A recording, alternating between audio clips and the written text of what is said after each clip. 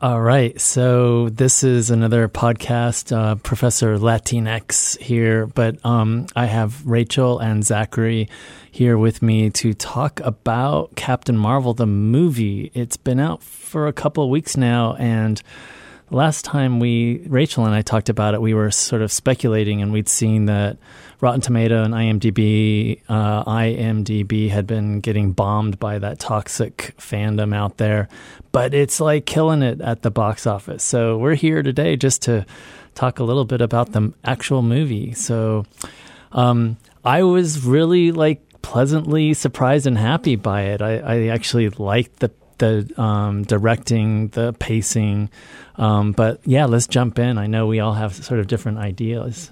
Yeah, I mean, I really enjoyed it as well. I thought it was a lot of fun. And a lot of my research is grounded in the 90s. So I was happy to have this set in the 90s with Captain Marvel crashing through a Blockbuster video store as her entrance into Earth or re-entry into Earth. There were just a lot of really pleasurable things about the film. Yeah. Yeah, what's been particularly astounding is how well it's been doing in foreign markets, particularly the Chinese market. I think the last totals to come out were about $140 million there. It's still not domestically up to the same totals that Wonder Woman had. I think domestically when Wonder Woman came out, that was 2016. Pulled in about $420 million domestically. Captain Marvel's about $100 million behind that. But the international audiences are really aggressively going out and seeing this film. Yeah, why do you think that is, Zachary? I think a big part of it's got to do just with the Marvel brand itself at this point. I mean, we are 20 films in. It's a very strongly established universe. She's a character that's going to play an integral role in Endgame. And let's face it, DC has not done a very good job with their own cinematic universe. I mean, what is it? The DCAU, the alternate universe, or whatever it is that they use. So I'm shocked how well it's playing, not just here, but abroad across the entire world. And it just came out last week in Japan, so that's just going to continue to add on to that foreign total. Yeah. So Rachel, you were talking about the 90s, and I wonder. I mean, for us, there are all of these like spectacular kind of little tidbits that blow up into this big picture for us because we're, either we're fans of the 90s or we actually grew up in the 90s, right? As someone who was, in their young 20s. But I also love the Blockbuster, not only because it's Blockbuster and I used to go there and, that's how I would consume my movies through VHS, but also I loved that it was the kind of the beginning of all these little signposts that kind of use pop culture to mess with pop culture from a very sort of empowered, feminist perspective.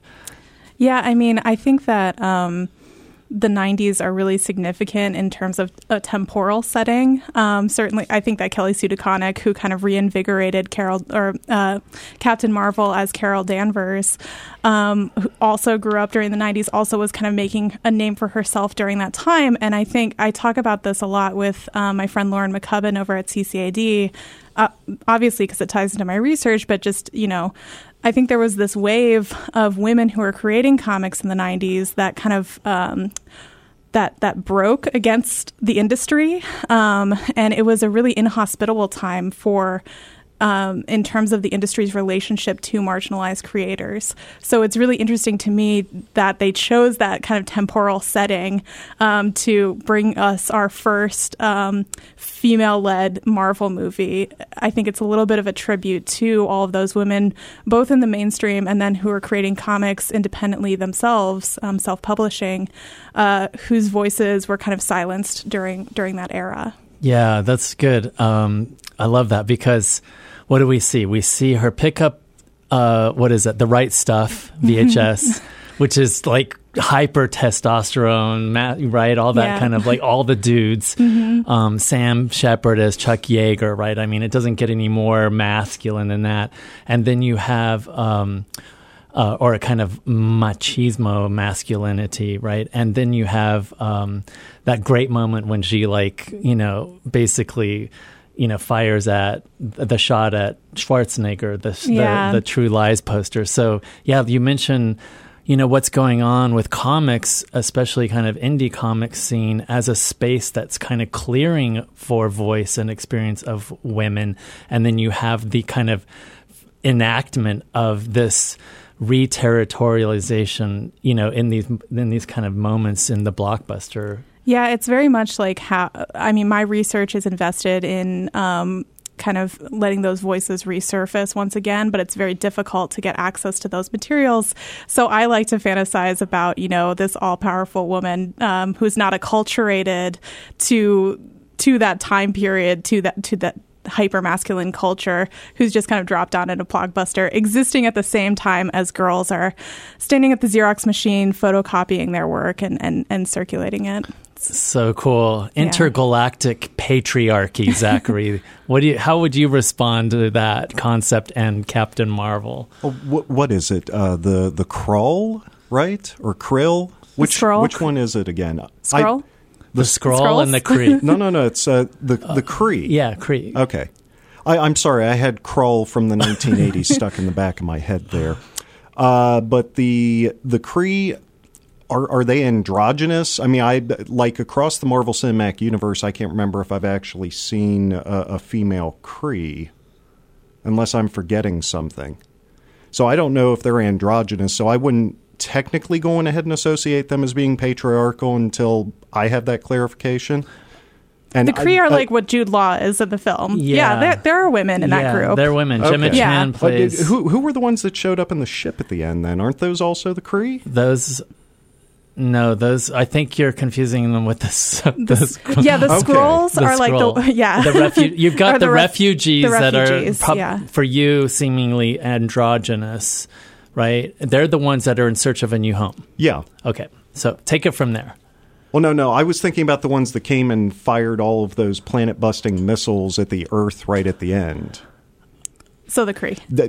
Yeah. Yes. That's still the Kree? Yeah, they have dudes. So the Kree are incredibly diverse then in terms of colors and all other sorts of stuff. Mm-hmm. That's kind of fascinating. Yeah. Well, okay, let me take you to a specific moment. Okay, so there's the moment when Brie Larson as Captain Marvel at the end that sort of resonated with me, where she is with Jude Law as Rog, and he basically says, "Come on, drop your weapons. Let's just duke it out. I trained you. Let me see what you've got.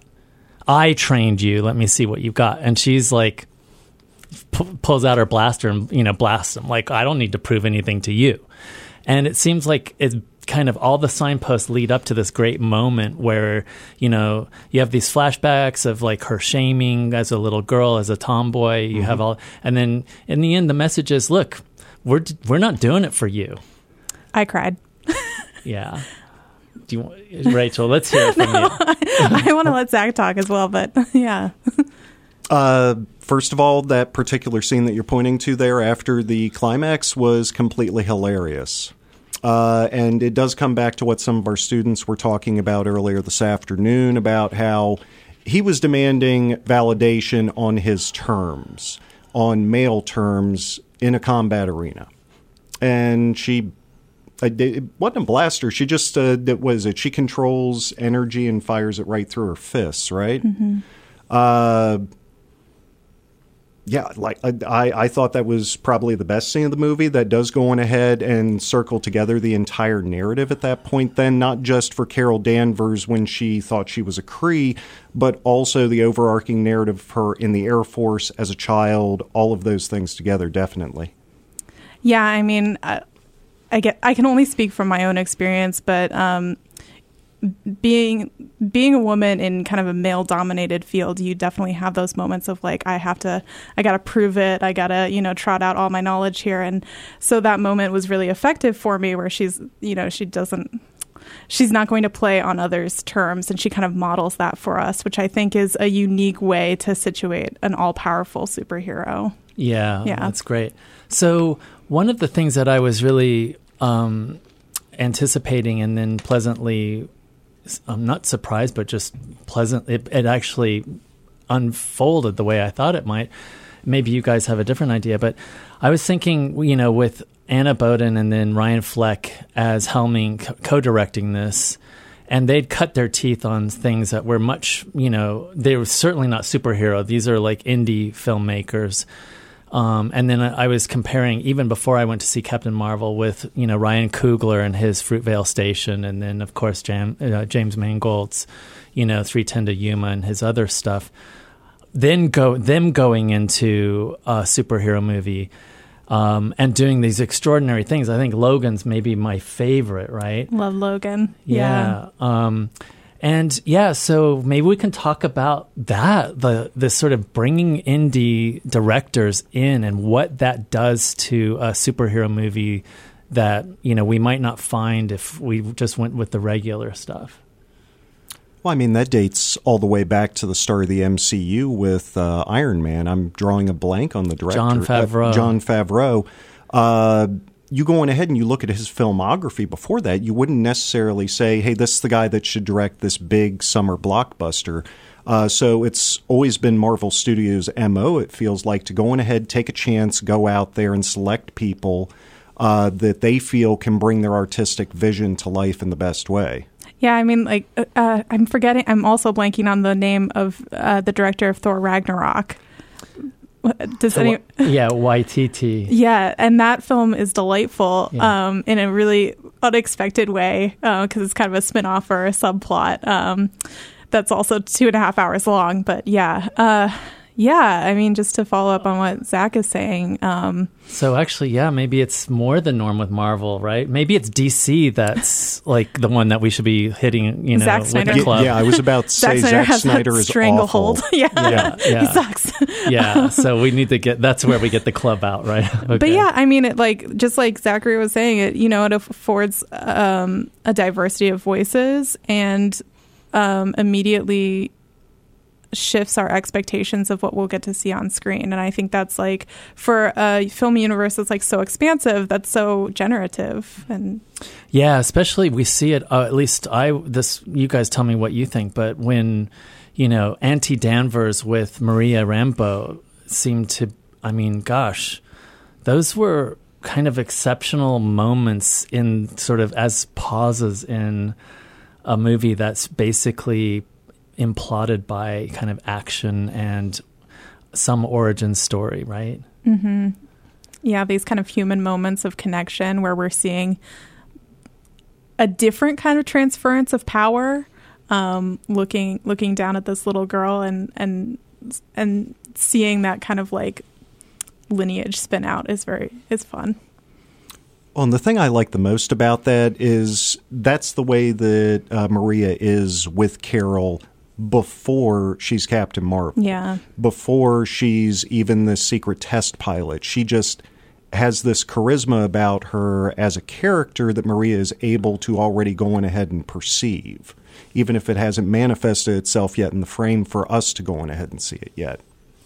Yeah, and you know, it's interesting, that moment, and I know some of the kind of queer community have identified sort of the significance of the relationship and how it's given some real feeling and some texture and some time. But, you know, I remember, like, my mom and, like, Auntie Linda lived together, but it could never be talked about in the way that we might today. Mm. And so I love that, like, our sort of LGBTQ communities also seeing that, or it's resonating with them as well. Yeah, that these relationships are encoded with so much for the fans, and that they get so much out of seeing that close either friendship or romance between these two women on screen. It's great.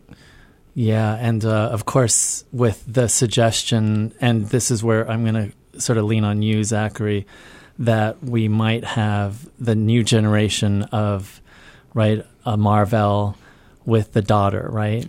Well, yeah, I mean, that's the fascinating thing coming into this, because it's 24 years in the future now when she's showing up in Endgame. So, you know, little girl Rambeau is now going to be mid-30s. She's actually going to be older than Carol. So it will be fascinating if Brie Larson decides to do a sequel movie. Obviously, she's already in Endgame, and maybe one or two other films before passing the torch. We already know that Robert Downey Jr., Chris Evans, Chris Hemsworth, they are more or less done with the MCU at this point. I think the most recent Endgame trailer kind of indicates that, because it's those three characters specifically where we go on ahead and we have the black and white framing for scenes from their first films. So I don't know if that's Marvel going on ahead and giving us signposts there that this is the end for the founding members of the MCU, or if that's just them going on ahead and having some dramatic flair to it. But Robert Downey Jr., he's 52. Obviously, they show with Samuel L. Jackson. They can go on ahead and they can take you back in the DeLorean about 30 years or so there. So maybe he sticks around a little bit longer, but all the interviews I've seen, especially here during the past 2 years, I think what they are going to try and set up is a Riri Williams movie spinoff, and I would love to see that. The comic has not been all that well received. A lot of that has had to do with story, but I think once you get a good group of screenwriters in there to go on ahead and craft a proper origin story for Riri that connects that emotional sensitivity that she has on screen versus what they went on ahead and they did in print with the Ironheart series, I think she's going to take off just like we saw with Miles Morales and Into the Spider-Verse here this last fall. Yes. Riri and Kamala Khan, let's get them both on screen. That would make my heart so happy. Definitely. Very cool. So I give this 2 thumbs up. Yeah, I mean, it was fun. I think that there were some like pleasurable twists to, with obviously, as I talked about before, the temporal setting and, just the way that they're engaging with their own Marvel-made popular culture and then a wider popular culture is fascinating. So. And something I did miss, but I saw on the internet, and this gets back to your point about the 90s being a really important moment for creators like Kelly Sue. Mm-hmm. She does a cameo, right, in the subway? Yeah, and it's one of like the first big writer cameos since like Stan Lee. So in my mind, it was almost like a passing of the torch kind of thing. I hope that maybe we'll have a Tana Hesse Coates cameo or Roxane Gay cameo. That would be exciting. Really Alison cool. Bechdel, for that matter. Bechdel Seriously. cameo. Yeah. Did she write a Marvel comic book?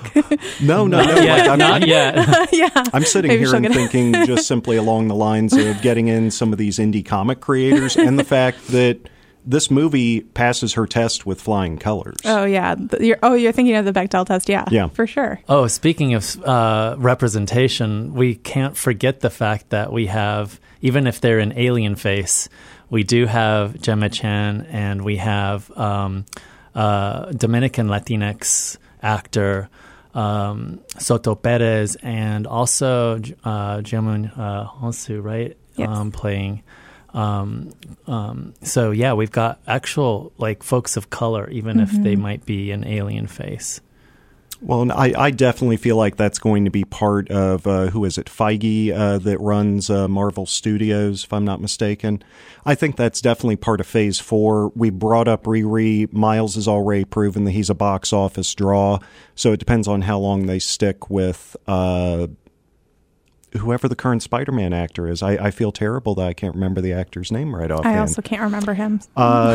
All I can think about is Miles. So I think this is going to be a much more racially diverse Avengers cast that we're going to see from 2020 through 2030 during the next few phases of the MCU. And I'm very much excited to see it based on the first 11 years of what they've produced. They've shown that there is a lot of heart. There is a lot of focus on making these fleshed out characters and not simply taking the comics and slapping them on the screen like DC has done cinematically. So, yeah, very excited. Cool. All right. Thanks, guys. Thank you.